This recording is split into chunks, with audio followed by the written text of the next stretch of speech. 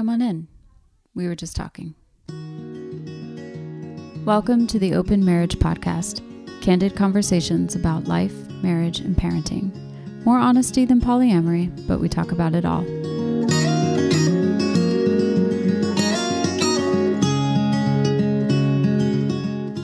I'm Summer, and I'm joined in conversation by my husband, Jason. We are dipping a toe back into brave waters. Are we dipping a toe or are we cannonballing off the dock? It's to be determined. We are going back to the idea of the open marriage. Still a big curiosity of mine. The time is really ripe for looking at marriage specifically and reconsidering it. It doesn't mean that it has to look different, but maybe the conversations and the ideas around it begin to shift and morph. I came across a really eye-opening video for me.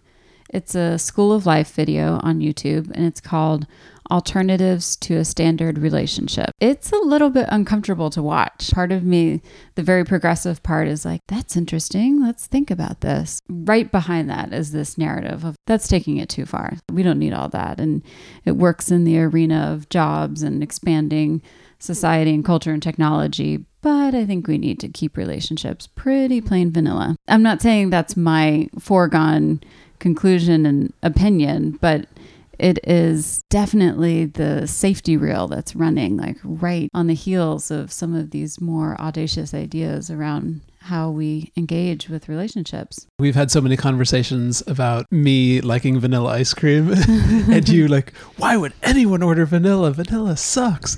And when you just said we need plain vanilla, I'm like, delicious Haagen-Dazs vanilla ice cream. And you're using it as this pejorative statement that says something about our personalities that will probably be a theme in the conversation. We just watched that video together, and I'm curious for your thoughts on it. How did you find it? Were you like, yeah, we definitely need to consider these things, or are you more reserved? Is he going beyond the pale there? It's a conversation about innovation. Yes, it is. And so the video is saying, it says it explicitly in this School of Life video that we watched, that this recipe of relationships, this other person is your business partner, your soulmate, your co-parent, your co-property manager, all of these things, they have these different roles, and the little animated person in the video is like this little uniforms like are popping on, one after another. It begs this question of, why does one person have to play 20 different roles? Because they might not even be well suited to all of those roles. I like to think of myself as somebody who prizes innovation, who is quite progressive in a lot of ways. But then I also acknowledge that I'm very respectful of tradition, and I'm not dismissive of it because humans have existed for a very long time. And they've been experimenting with different ways, different strategies of arranging things to figure out what's most beneficial. And we have not, again, there's the end of time fallacy, which is that we have reached as far as we're going to go. And therefore, we're sort of at the end of human knowledge. And, this is as far as humans will get. Like, there's a long, long journey ahead, I hope, if we don't destroy ourselves. But I also think that over thousands and thousands and thousands, tens and hundreds of thousands of years in the case of Homo sapiens, like, we've figured out that some things work better than other things. We've had some success in terms of monogamous relationships, pretty significant success in terms of this works really well for creating stability for children to grow up in and thrive. And it's detracted from freedom and pleasure, like you've sacrificed some freedom to be the man about town. But men still, again, not all men, and it's going to be very difficult to speak in generalities in this conversation, but men giving up the freedom to just go sow their wild oats with any woman in town, and also the flip side of women having partners on a whim, like as many as they want, giving up some of that freedom, that sacrifice can be beneficial. So it's figuring out, where are these lines and what's beneficial to monogamy? And then where is that technology really powerful and valuable? And where can we innovate potentially to allow these diverse human needs to be better met? And that's very difficult because every human being has a different set of needs. And so one institution is forcing everybody into a particular mold of a certain style of education or a certain institution like marriage or something like that. It's going to feel uncomfortable and unhelpful for some, whereas other people are like, wow, this feels amazing. I love, learning in this way, or, having relationships with these boundaries around them. And so that's where this is, I think, going to be a really nuanced, fascinating conversation that I'm very curious to dig into. That was the takeaway for me of the video. The challenge to honestly accept that we all do have different needs and to be forthcoming with them in your relationship and look at how the normal boundaries around the current construct of marriage affect that. It is so nuanced because it's not going to look the same for any two people. And that was the takeaway from the video for me, is not necessarily that I personally want to redraw all these lines, but let's interrogate them. Yeah, interrogate them and be honest with them and see where that goes. But some of the ideas that he put forth, and he's just getting the conversation started, but some of the ideas were a bit unnerving. You're like, I don't think that would work well. Do any jump to mind? Oh, the whole 1 year arrangement. We'll take this a year at a time. It'll take it a year at a time. It might not work for me next January, but I know what he's saying about, kind of how that does encourage people to bring their better selves, because you're really protecting and preserving something. You're not taking it for granted. That's what I see the strength of that argument being. Mm-hmm. But at surface value and first glance, it just seems very threatening of what? This could all be up for renegotiation each year? Come on. This works for me now, but we'll see. We'll see how I feel next year, or who's in the picture, or what other options I have. That works in your dating life. It doesn't work so well when you want to have kids together and you're committing to those kids for a good 18 years or so. That doesn't work so well. I don't think, that kind of instability. And I know Esther Perel also talks about that sense of not taking your partner for granted, and that we often in marriages have this assumption of ownership and this will never change and they belong to me, and how disrupting it can be when that dynamic shifts, and disrupting in a positive way as well as in a difficult way. Following that curiosity, we decided to listen together to the Where Should We Begin with Esther Perel podcast, the first episode of this season, and it's called You Want Me to Watch the Kids While You Go Out with Another Guy? ? Oof. It's another couple talking to an actual professional, which we are not, in case we are misleading anyone. We are definitely not. We are not, about some of these curiosities. And I was so interested to hear her take on it and how she helps this couple navigate their questions and their hangups with it and what they're coming up against. Is that entire series all about polyamory and and navigating the different dynamics there? Okay, I wasn't sure if it was a full-on exploration with multiple couples about that. Okay, it's just that episode. Every couple has a different story. Yeah, it is just that episode. And if you're not listening in on that, it is very good listening. When we finished, Jason was like, that was better than any movie. It is riveting. I mean, obviously, this is something that has come up between us, and it's a conversation we stay open about. It's not something that we're practicing. It is a dynamic of our relationship because, for whatever reason, is a big part of my own curiosity. Even just being curious about it creates its own reactions from you. Yeah. Yeah, of course. While I'm still curious about it, I feel like where I've landed is being honest about those desires and the dysfunctions I felt within our sexual relationship and my sexuality. They were a beginning, and they brought really important things to the surface. But as soon as you were willing to engage in those with me, to me, the priority has always been us and our relationship. And I'm not willing to sacrifice everything at all costs. But where that looks like it is still the greatest potential and has the most to offer both of us and me, and I mean offer us in a very well-rounded way. I'm not just talking about offering us in the bedroom, but again, our emotional connection, our mental well-being, our physical connection, everything. It's all tied up. And so where that still has untapped potential, to me, it's worth investing all that energy and curiosity and investigation in this relationship, because relationships are extremely demanding and taxing, and they take a lot of energy and effort. To my mind, I just felt like, okay, that is limited at this season in our life with kids and what's limited? Parenting, the energy. Oh, yeah. For that. The Lots energy, of things are limited. Yeah. The ability to just go out on a whim to Yes. go see a movie and grab a bite to eat, the two of you, all of that, yeah. Yeah, exactly. When that is so limited and it's hard to get that quality time, just the two of us, it calls into conflict how easily I would share that outside. I mean, if I needed to and I felt like it was threatening, I would prioritize that.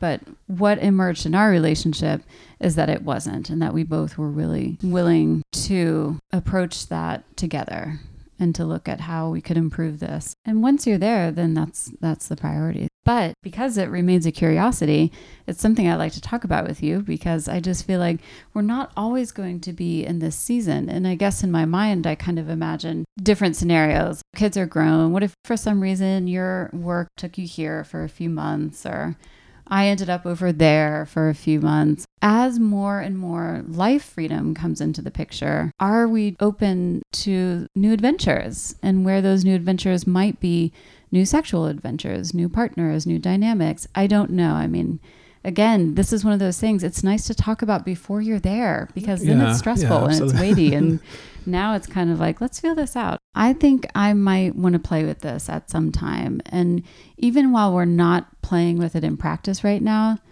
it still, to me, feels very beneficial as a thought exercise. I find a lot of enjoyment from it. I'm teasing out that sense of freedom and playfulness and curiosity while not creating a rift in our trust and stability and family life in this moment. Yeah. It's so funny how things related to a theme often seem to just emerge and cluster around. Yesterday, I discovered that there was a new Dixie Chicks album. I mean, they're called The Chicks now. This is probably one of my favorite albums of theirs, and I really like their music and went to see them live a few years ago. It's about the breakup of, is it Natalie? Maines, yeah. It's about the breakup of her marriage. It's very pointed, and interestingly, it is about the fact that her husband was exceedingly non-monogamous. Very PC. I know. Way to put it. He was a cheating son of a bitch. So it seems. So we gather. The suspect is allegedly a cheating son of a bitch. And that is the stereotypical dynamic.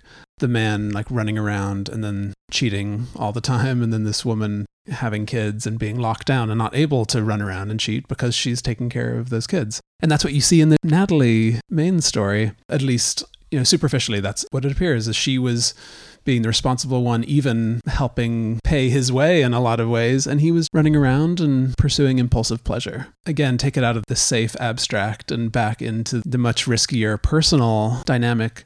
One thing that makes me fascinated by this conversation is the role reversal.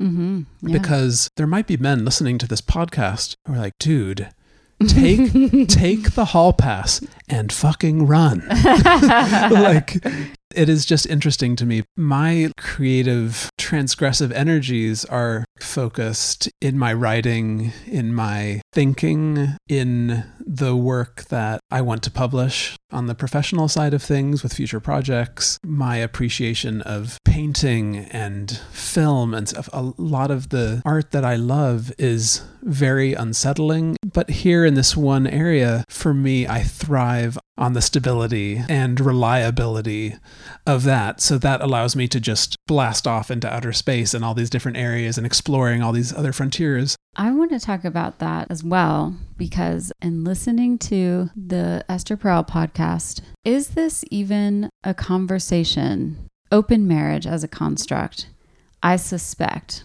and I'm not a scientist or a researcher, this is a conversation that is being born out of the female sexual liberation. Yes. And isn't that interesting? Like there's been a lifetime of male liberation, and yet no one's willing to sit down and have a conversation and talk about, how does this make you feel? And let's approach this carefully. And I want you to learn. And instead, and men are now, I mean, I don't mean to typecast for you, but indulge me this for a minute. Men are on the receiving end of women wanting to talk about a committed, open sexual exploration within a relationship. And men are like getting all insecure. And yet the way it's played out for us is you don't ask, you don't talk to us about it. You just go and you cheat and you have affairs. And I mean, I'm talking about you. Thank you, honey. I'm like, as you're looking at me, I'm like, you're taking it from all the men right now. Glancing over my shoulder, like, oh, I really hope there's some guy behind me that she's spitting fire at right now, because it looks like she's looking at me. But just be the stand-in. Okay, you kick the shit out of me for every stereotypical man out there. Exactly. Isn't that its own curious dynamic, that we're even having these conversations and we're the ones bringing them? And yet women are still the ones who have to go into therapy with the men and say, let's talk about how this affects you and makes you feel now that I would like to have sex with 1 or 2 other people a year. 2 a month in the case. Yeah, in the podcast it was 2 a month. The emotional reality to him was, it felt like a daily reality for him to deal with, which was interesting. That's why I explicitly wanted to draw out this hypocrisy or the role reversal. Even in our conversation around it, you are raising it in such a respectful, compassionate way, because you came to me and said, this is something I'm curious about. This is something that makes me feel alive when I think about it. This freedom and experimentation, new horizons, and all of these things. And you didn't just indulge it, like you raised it. So immediately you're not sneaking around, and I appreciate that. It reframes the reality somewhat. However, there's still an emotional reality that is very primal, that is very, I think, evolutionary, that jealousy reflex.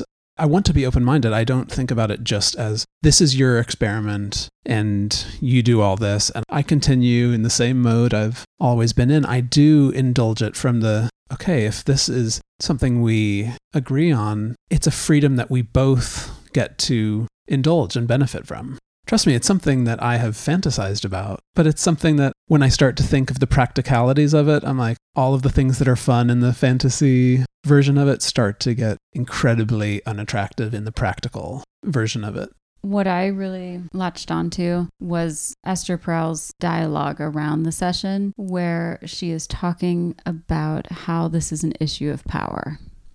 She said it so well. She nailed it. And that is exactly what was going on for me. And that's what I was asking and coming up against. In our first conversation about polyamory. Yeah. Yeah. I'm so thankful that I had the self-awareness I had around it then, and it's grown since then. These things are, as much as we look outside of ourselves, they are psychological dynamics often. And she even says in conversation with the couple, it's not the sex that's the issue, it's the context that you have it in. And it's the context. The context is everything, but it takes real work to shift that. And I am not at all judging the way that that couple is going about it. I so respect and admire them. And I think they're doing it really well. But again, Esther highlights, this is not an end. It's a point along the journey. We are always in the middle. We're always trying to figure out. And what I feel about us is, while we haven't taken it to that same extent, it has fulfilled and tapped into the same dynamics. And we have been able to sort them out in different ways. And that's the thing, is we all have our work to sort out whatever's going on with our relationships, with our sexuality. And it's going to look different. And for some, they're going to have to really push up against those boundaries and go outside or choose to take it to the extreme. But not everyone is going to need to do that. And not everyone's going to be comfortable with that. And what I hear you saying is you feel very exposed to risk and danger in this reality. This is where I feel like it is such a yin and yang of freedom and responsibility, or adventure and safety. these competing forces that I'm obsessed with, that I talk about all the damn time. I mean, even down to, like, we live around the corner from St. Enda's Park here in South Dublin, and I was in the Pearse Museum. Padraig Pearse was one of the revolutionaries who was killed in the 1916 uprising. He was put to death by firing squad for betraying the British Empire and for treason. But he was a school teacher before he fought in that conflict. And there's this beautiful piece of writing of his, a personal piece of writing, where he talks about he never feels fully comfortable either being away or at home. When he's at home, there's this pull in him to go on distant adventures. And when he's away, he just wants to be home. And so that is the pull of safety and risk and adventure. In my life, I seem to just be constantly magnetized, like drawn to these different images and artists who are contending with this idea. Bringing it full circle back to the beginning of the conversation, where we were talking about the constrictive nature of the frame of monogamy, and you were talking about it in the terms of, this is a boring, old, outdated framework that is like plain vanilla on the menu and all of these things. My mind, as a creative person, transitions to the piece of paper or the canvas. Like, this is a rectangular object, a canvas in both examples, that we get to draw whatever we want within the lines. And that is another version of order and chaos. The frame around something is just a feeling of security, of symmetrical borders. And within the frame can be paint splatter, can be landscapes, can be absolutely anything. Just because the frame of the monogamous romantic relationship might be familiar, it is a kind of symmetry, a frame that encloses life experience that can be anything but. It's not synonymous with boring plain vanilla to me, because I know that I just look at our own relationship and I'm still open to possibility. It just depends on what my prospects are. If I meet like a really hot chick, you're all for it. I'll just, who knows, maybe it's Natalie Maines. Who knows? She's not with her husband anymore. She's on the market. I do like California, so I'll be out there visiting. But like in all seriousness, it's just the page. You know, we have had crazy depths and heights and exploration just within the two of us. And so for me, again, and I am only speaking for myself, is that in my life, because we have so few years, my commitment is to try to go as deep to the molten core of the universe as possible. Every second that I spend investing in other relationships other than you, to me feels like, okay, now I'm moving horizontally. Now I'm going wider. And so regardless of the risks, everything's a risk. Life is a risk. We're all going to die, but time is a limited resource, and that is a finite resource. And attention, time and attention. And in that Esther Perel episode, when the guy was talking about this sort of pain he felt in his heart when he saw his wife reaching for her phone with the excitement of a text from another man, that was probably the moment in the episode where I just felt my stomach drop, because I was like, that would feel horrible. Yeah. Because it is a finite amount of time, and giving some of that finite time to another person, like, that would be tough. I feel like we're saying the same thing. You say it much better, but I am at a similar place. There's still so much to explore between the two of us. And so I am trying to allow these other curiosities to nurture this relationship first and take that as far as it can go. In that session, Esther points out that it's a learning curve and they have a lot of learning. She was encouraging the wife, you're still figuring out how to do this and do it respectfully. I guess as someone who's given it a certain amount of practical thought, because I'm an empathetic person, I mean, the thing that you just brought up about sharing attention, yes, that is an obvious ouch. I would not want to know or feel threatened by any other dynamic that we choose to allow into our relationship. I wouldn't want that lorded over me in any kind of way. And the encouragement she was giving the wife was, make it all about the two of you, about how close it's bringing you together, and don't allow for the elements that detract from that. And that's where I think there's a lot of room to be very careful. Any kind of pleasure, it is for you. Like, you don't have to flaunt it out there as if like, oh, look at everything I'm doing. If you need to take care of yourself, if you need to go juice up somewhere, do what you got to do, but come back here and share the spoils. And I'm not trying to encourage deceitfulness or anything like that, but I think we have a lot of exploration to do around the role of honesty within some of these dynamics. So at the point that everyone is consenting, how do we then approach it in such a way that it doesn't threaten or cause insecurity in the primary relationship? Because that is really what we're serving. That's what I was wanting to serve, was we have to get this back on. How do we do it? And at the point that you're no longer doing that, then be honest, because that's a different point in the relationship. If they're now doing it for another relationship because they've made another connection, like, you have to come forward again. It is not a once and done conversation. It is an ongoing, hey, this hurts, hey, this helps. And oh my gosh, this was my intention at the start, and now look where I've got to. And it is an ever evolving process. We have to approach very delicately. Again, there's like a very thin line between infidelity and polyamory, because polyamory is just infidelity like with permission. There's this thing, in a lot of times when you hear people talking about infidelity, they just say, it was only a physical thing. That person doesn't mean anything to me. You are the most meaningful thing in my life. That was just pleasure. It was just a moment of adventure. And when we hear that in the case of infidelity, non-consensual, like venturing out, we kind of roll our eyes and we just think, yeah, it was only physical, because human beings are so one-dimensional and there's no spark of attraction, or I want to be with this person again, or when can I see them again, or thinking about them in my quiet moments of like being captivated by them. Yeah, it was just physical and you never thought of them ever again. It's like, no, that's not really how human beings operate. Yet she was saying exactly that in terms of her adventures outside the marriage. She was saying, we're raising our kids together. We're doing all these things together. You're the only meaningful thing. These other things, that's just sex. It's just adventure. It doesn't detract in any way, or I'm not pining after these other people, but I have the same inner, really?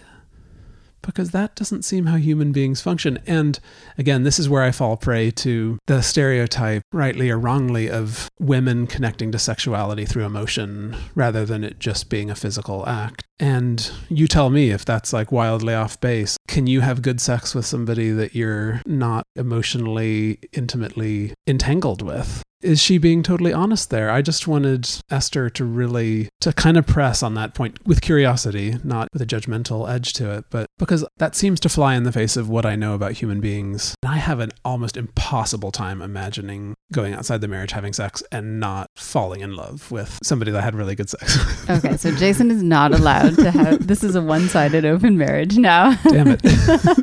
Your hall pass has been revoked. Please go see the principal. See, guys, I should have taken the hall pass when it was on offer before divulging too much. But is that true for you? Like, do you think you could have the indecent proposal, go have great sex with Robert Redford and not be thinking about him all the time after that one night and waking up with the million, all that cash in the bed? I think I'd think about that for a long time. I would too, Robert. I'd probably bang Robert Redford and like be thinking about it like while I was taking out the recycling for,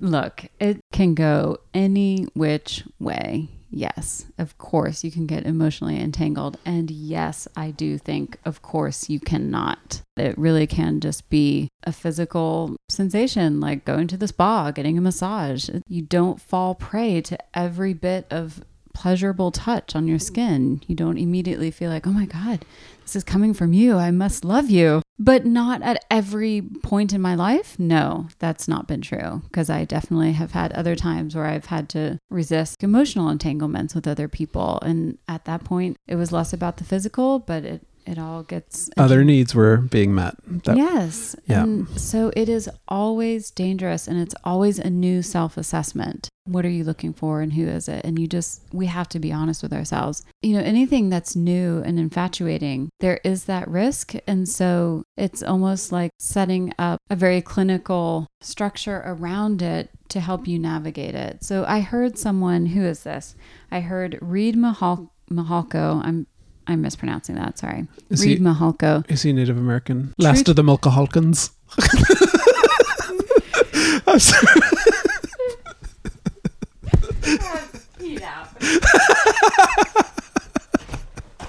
She's literally running to the bathroom. If she pees herself, we unlock a new badge in Fireside.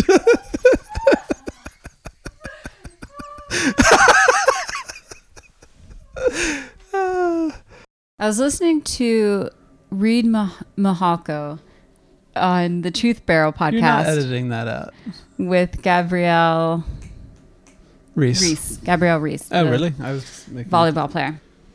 And it's such a good listen because, again, it's not about answers, but he is really exploring these ideas.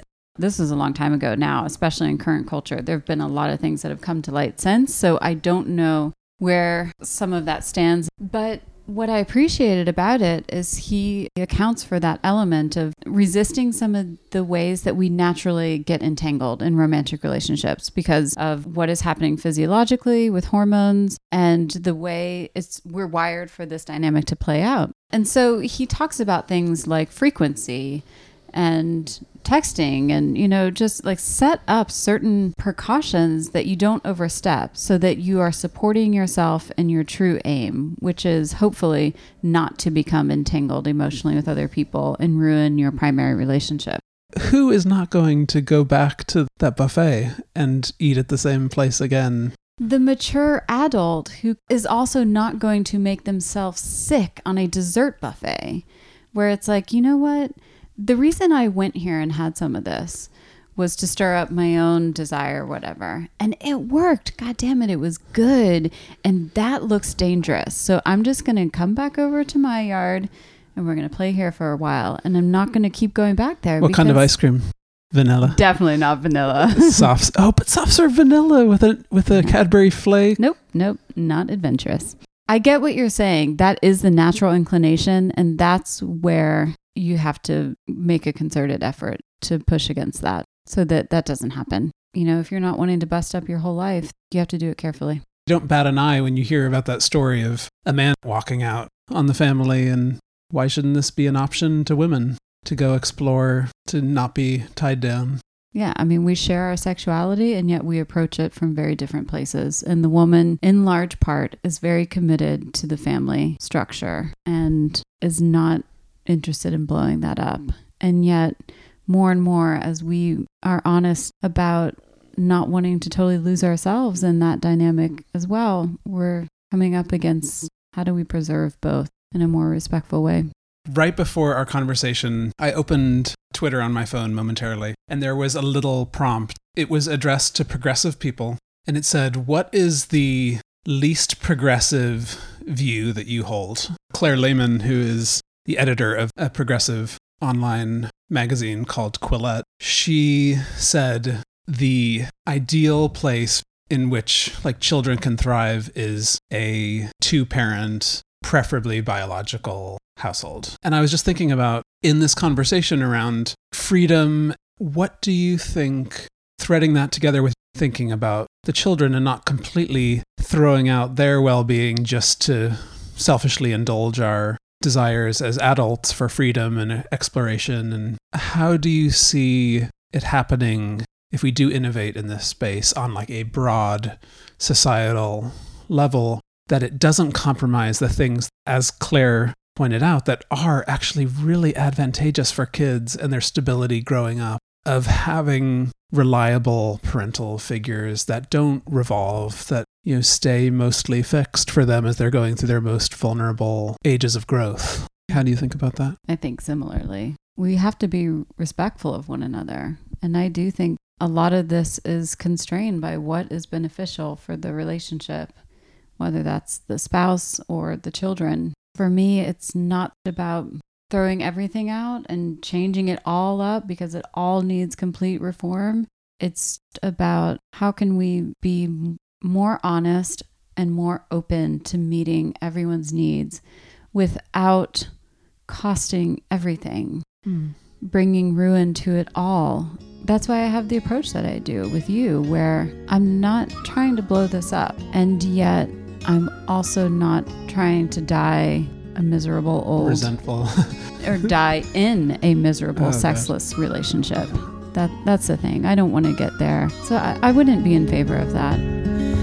Can I be close to you?